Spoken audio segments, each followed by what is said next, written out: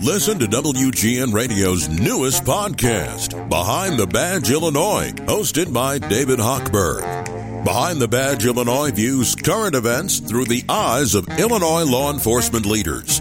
Tune in. Visit WGNRadio.com/Behind the Badge.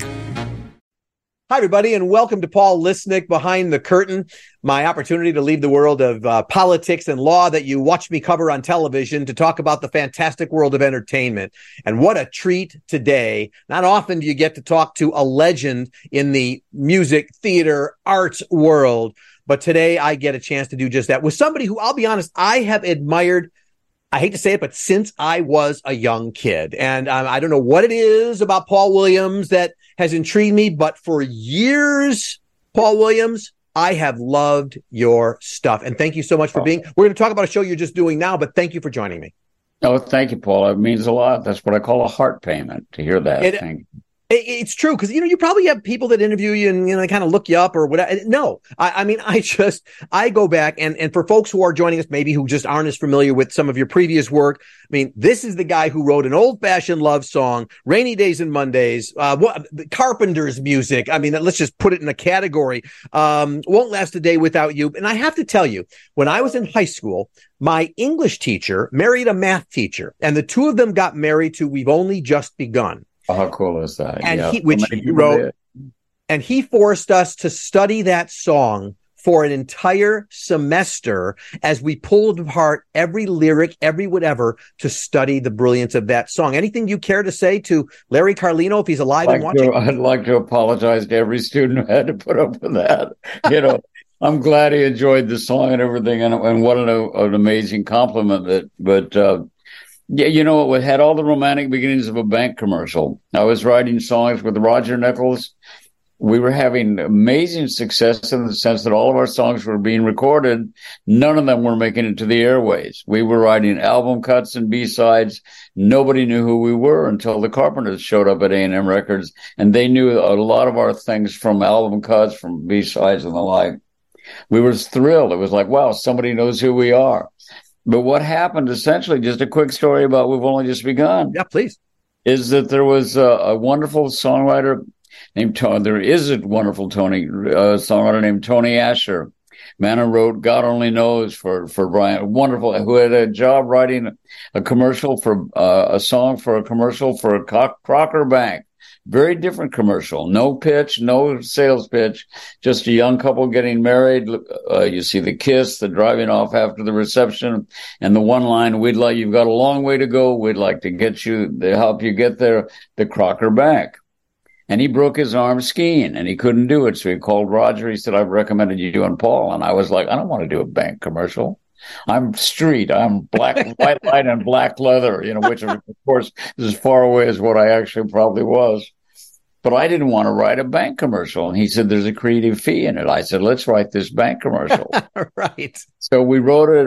I think we wrote it in an afternoon. We finished the first two verses that were the commercial into a complete song in case anyone wanted to record it.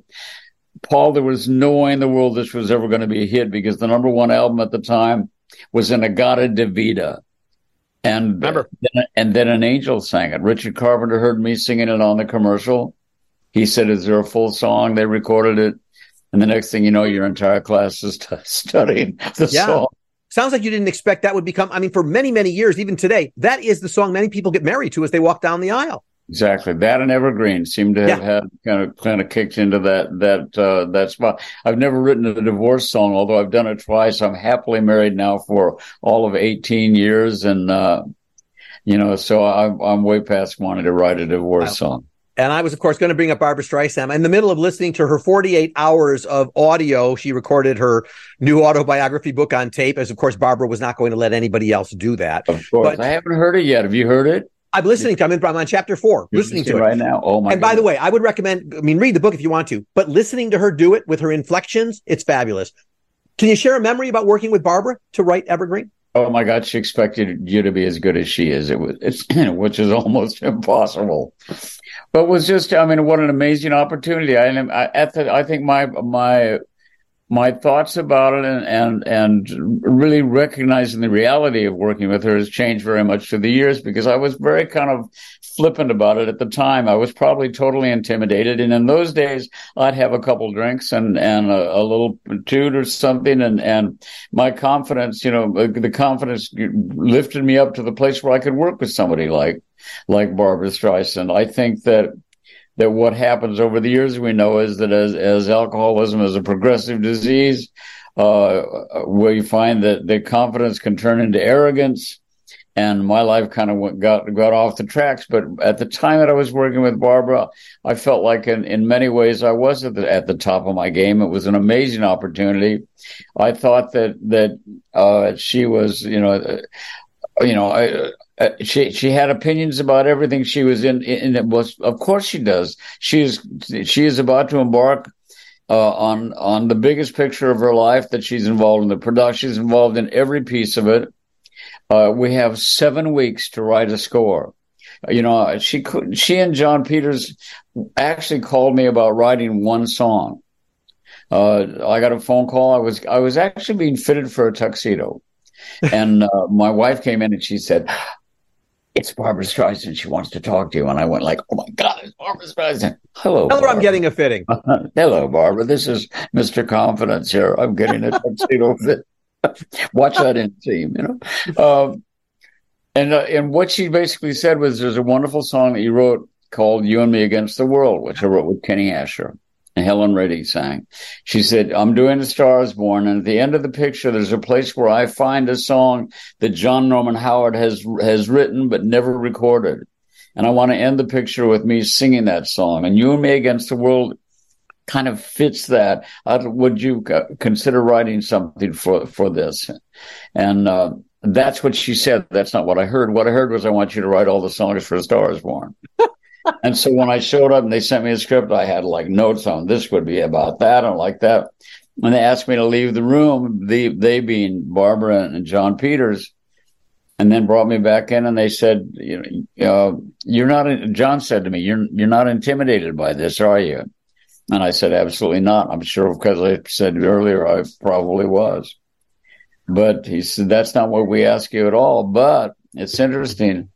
And I said, "Well, I'd love to do it. And I'd love to bring Kenny Asher in. I'd love to have Kenny and I, because that's the song that got us the job in the first place. And I think he'd write wonderful music. He'd also be a great contributor to putting the band together for Christofferson and the like," which he was. But it was the beginnings of it, and it was literally 7 weeks to write, and we wrote, I think, 7 of the songs on there. We wrote almost all the songs for Chris. We wrote "Woman in the Moon," watch closely now, "Woman in the Moon," everything.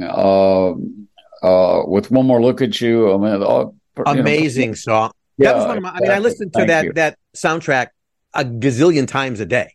It was just amazing. And of course, your career gets the Academy Award, Golden Globes, Grammys. We hit the hat trick, all 3. Yeah, absolutely amazing. That's what it's like to work with Barbra Streisand. You try to rise to the occasion. And one of the great memories is of her sitting down very shyly, incidentally. If you try to imagine Barbra shyly picking up a guitar and going, "Is this something you could use?" And going, "Bah," just learning to play the guitar, searching for the chords, "Bah, ba da da dee da da," looking for the chord, "da da da da dee da da," and she sings me that melody, and I went, "Oh my God, there's your love theme right there." And she had to work with the nails too, right? You had the nails with the guitar. With the nails, exactly. I'm sure to listen. Of course, look, producers are going to be mad if we don't talk about the reason we're talking, which is your amazing work with Jim Henson's Emmet, Otter's Jug-Band Christmas, playing at the Studebaker Theater now in Chicago. That's where you and I met just the other night and took our quick picture. We're going to talk about that. But I got this walk down memory lane is amazing. I just want a little more background. By the way, I just got back from a trip to Omaha. Any memories from Omaha? None really. My dad was building Boys Town. My dad was a builder. I went to 9 schools by the time I was in the 9th grade, but he built Boys Town. He built the Veterans Hospital in Albuquerque. He built the hangars for the B-36s in Rapids. So it was always like about a year at a school and then go to the next one, go to the next one, go to the next one, until he was killed when I was 13 in a alcohol-related car wreck. So I have two brothers who have since passed, who all three of us are, wound up getting sober. We caught the gene from our dad. All three of us got sober. The only difference between me and my two brothers is that I quit smoking and neither of them did, and it took them out eventually. But yeah, Omaha, I left it very young. I don't have, yeah, I know that the first time that I went on tour was opening for the Fifth Dimension. And when we played Omaha, I walked on stages that I was born here, and I got a great ovation. One of the biggest I'd ever heard. I went, oh, that's kind of addictive. You're the famous guy that came from Omaha. Yeah. Well, when you look back on when you talk about all that you've worked and the folks you've worked with, and I'm sort of curious who the music, when you were writing, for example, commercials, Barry Manilow was doing the same thing. You're working with Streisand. Marvin Hamlisch was working with Streisand. Who were your influences early on in your career? The Great American Songbook. The first movie I ever saw that I made my mom stay. I went to see what would be called in those days a chicks flick with my mom and my aunt went to see, and they took me with them. And I made him sit through it twice, and it was called With a Song in My Heart. And it was starred Susan Hayward as Jane Froman, the singer who was injured, entertaining the troops and the like.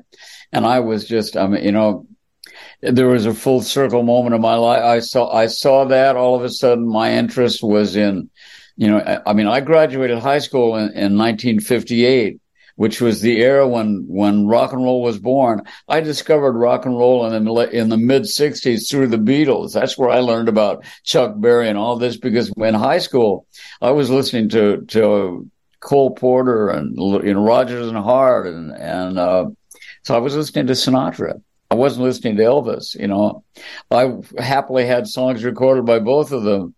But it's interesting because from the very beginning of my affection for music, I had this amazing kind of almost like a sense memory of loving those songs, loving the song, Johnny Burke and Van Heusen, Here's That Rainy Day, Swinging on a Star, Pennies from Heaven.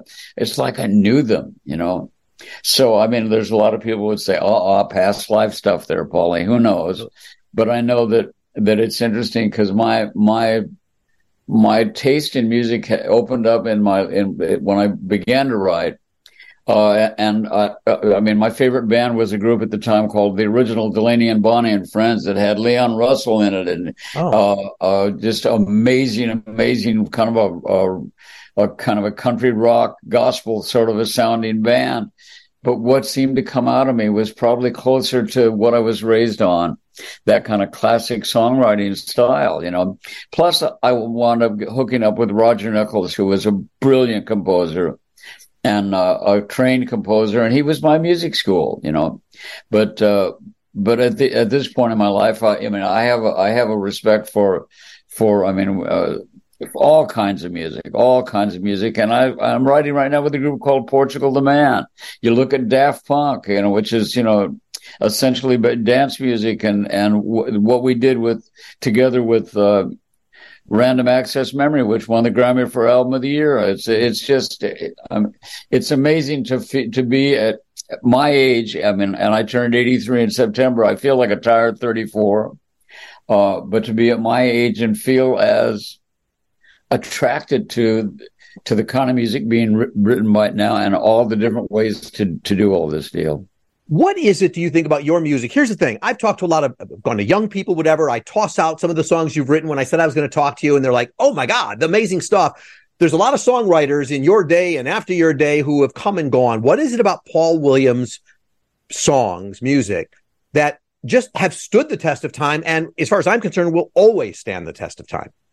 Well, a lot of it's the shoe leather that walked up to Paul Williams. Look at the people I've written with through the years. I have to just go like that. Not only to the songs that I wrote with Kenny Asher and Roger Nichols and Barbra Streisand and Gustavo Santaolalla now and just the amazing people through the years, but how they affected what I wrote alone. because every time I sit down with somebody and write a song, I sit down with John Vesner in Nashville, and we write a song. A first song together is called "You're Gone." It's a number 2 around the country hit and all. What did I pick up in that besides the hit writing with John Vesner? What I learned was, you almost can't put it into words, but there's an approach to writing that all these individual, wonderful, wonderful geniuses bring to the table that I think shows up in my work. It's borrowed information, And so many of your songs have been labeled as labeled as the most important in American music. You are a part of the American Music Songbook now. I'm curious, you get involved with Jim Henson, Rainbow Connection. I don't think I've said that title yet since we've been talking, but the world knows Rainbow Connection, one of the classics of all time. Did projects bring you in, like, let's call Paul Williams, we need him to do this, because you've got the kid stuff and then you've got the adult stuff? Did projects find you, or was there a certain genre you said, I want to write for that, and then the Rainbow Connection connects? I just answered the phone. As they asked Semicon, they said, what comes first, the words or the music? He said the phone call. It's a very famous line, and he's right. For me, my whole thing with the, the path that I follow, I couldn't have planned. And when I got sober, incidentally, I'm 33 years sober. That was a huge change in my life. Probably the most important thing that ever happened to me is that I finally was given, relief from the disease of alcoholism. And when I look at the route that my life has taken, and I realize, A, you couldn't have planned it, and B, that there is a surrender to the moment, to the now, and what the now is producing. That is, if you can face it with enthusiasm and not go, oh Jesus, I didn't get what I want. If you can go, wait a minute, no is a gift. There's something better coming, again and again and again. I've repeated that in my life. I've always had a very Jiminy Cricket kind of attitude about life, Paul, and I think that it's been a part of the construction process is for me to maintain that attitude. There's also something about you. You aren't just a composer and a musician, but I watched you on Match Game. You're in The Love Boat. You were in The Odd Couple, singing to Tony Randall's daughter. You're an actor as well. What took you to the world of, I'm a composer, but then we're watching, you were everywhere. No, it was a gift. No, and the career that all I ever said I could do is act. I wanted desperately to be act. A good therapist would say and said to me, you wanted to be somebody else. It's like I used to joke that I felt like Montgomery Clift, but I looked like Haley Mills. It was hard for me to get a job as an actor. But I think I've approached songwriting as especially when I look at anything with a story and characters. I mean, I'll take it right down to Ishtar. I mean, I wrote the intentionally awkward and believably bad song Ishtar, really writing for the two characters, Chuck and Lyle, the two mismatched songwriters.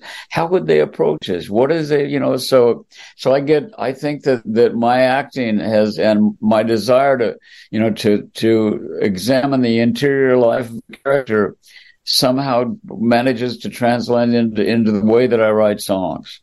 I'm glad you said that, because I had Ishtar on my list. I went, I don't know if I should bring Ishtar up with him. I don't know what his feeling is about. I love it. I just did a thing at the Brookshire Museum where they did a bunch of clips of collections.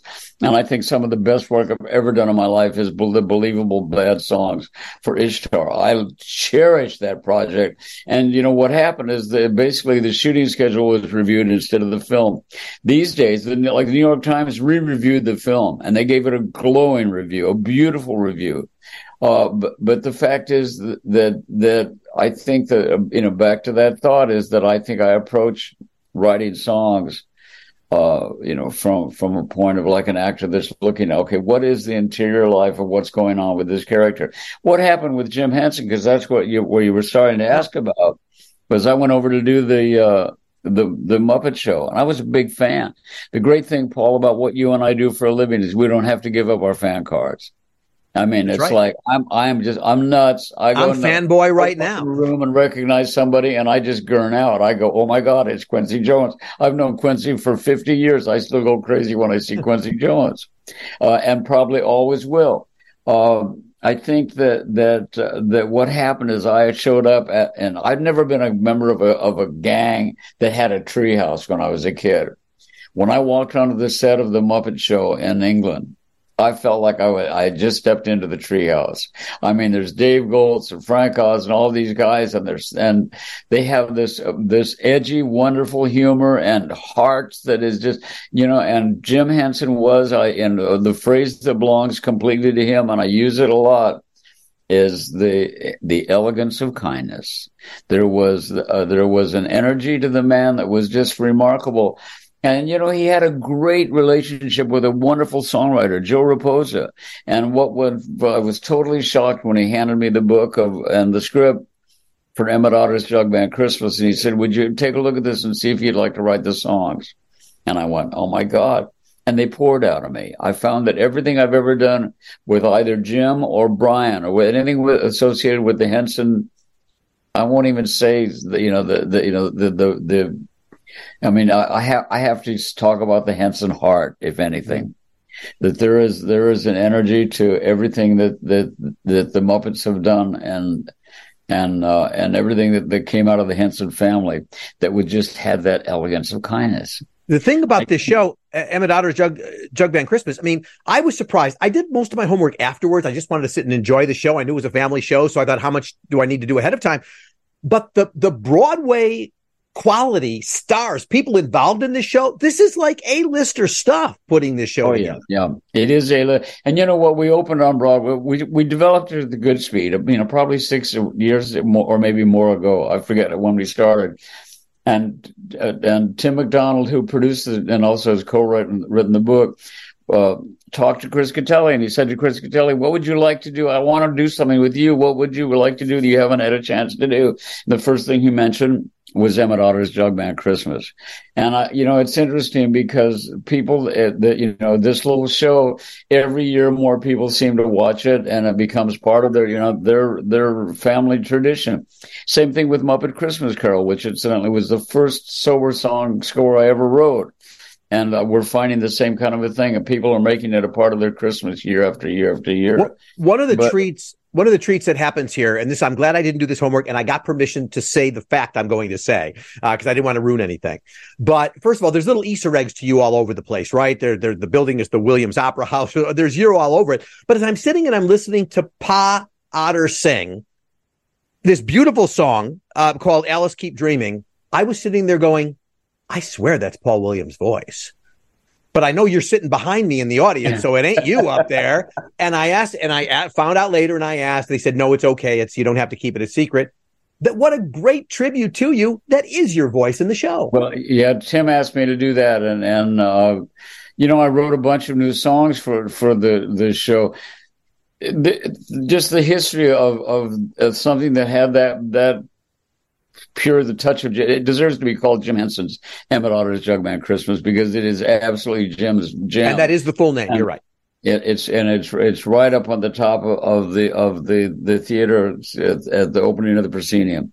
But the show, it's interesting because we opened on Broadway. We did open on rather in New York at the New View or the New Vic, sorry, and got amazing reviews. I mean, the New York Times was, you couldn't do better for reviews. It was amazing.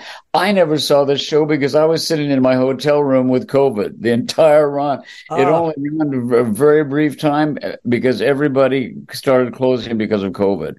We were all shut down. So it's essentially now it's sprung to life again at the Studebaker. And what a wonderful, wonderful theater it is. I mean, Chicago has a gem there, and it's got great history, but it's also as up to date and as wonderful a place to see and hear a musical. I hope you enjoyed it. Well, I did. And what I loved about it, the Studebaker is, I'm sure you know, newly renovated. The guy running the place now was there on opening night. And one of the things that's fabulous is, look, we've got the big Broadway houses within the city, and there's plenty of that. But this is sort of almost a new venue now that it's renovated. It's intimate. It's large enough to have lots of people, but there's still an intimate feeling about it with some boxes where you can bring your family and watch. Even though it's a much larger theater than it feels like, it feels like just a jewel box. Yeah. Just totally amazing. Do you get more? I know that it's when the phone rings, but what projects give you? Is it writing for a film? Is it writing a Broadway show? Where does Paul Williams become most alive? Well, I love walking on a set as an actor. I just spent 2 years with Billy Bob Thornton on Goliath. I don't know if you ever saw Goliath or not on Amazon Prime, but it was like I was on the second and third season, and just to work with somebody like Billy, I'm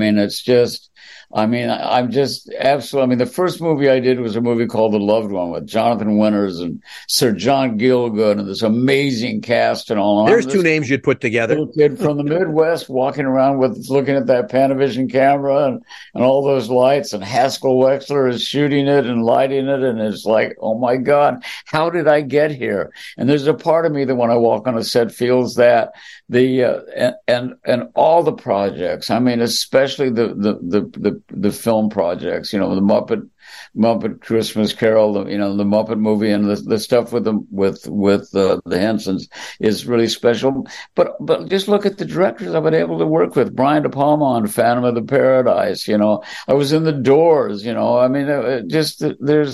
It's just been great fun. And every now and then I get a decent acting job, but I'm a songwriter and an advocate for songwriters. I love my life and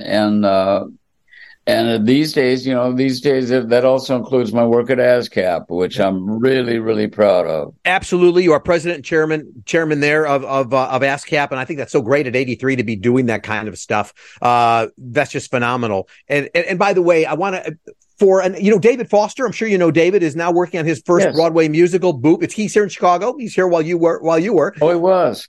Working at it. Yes, that opens. It's actually in previews now, but it's pre-Broadway. Jerry Mitchell put it together. It's called Boop, the Betty Boop musical, but it's Foster's first endeavor into Broadway. And I'm sort of curious, what advice or thoughts do you have? Was stepping into writing a Broadway show, like in your case, Jim Henson's Emmet, Otter, is it sort of I can do it. It's one more project, or is Broadway a different world?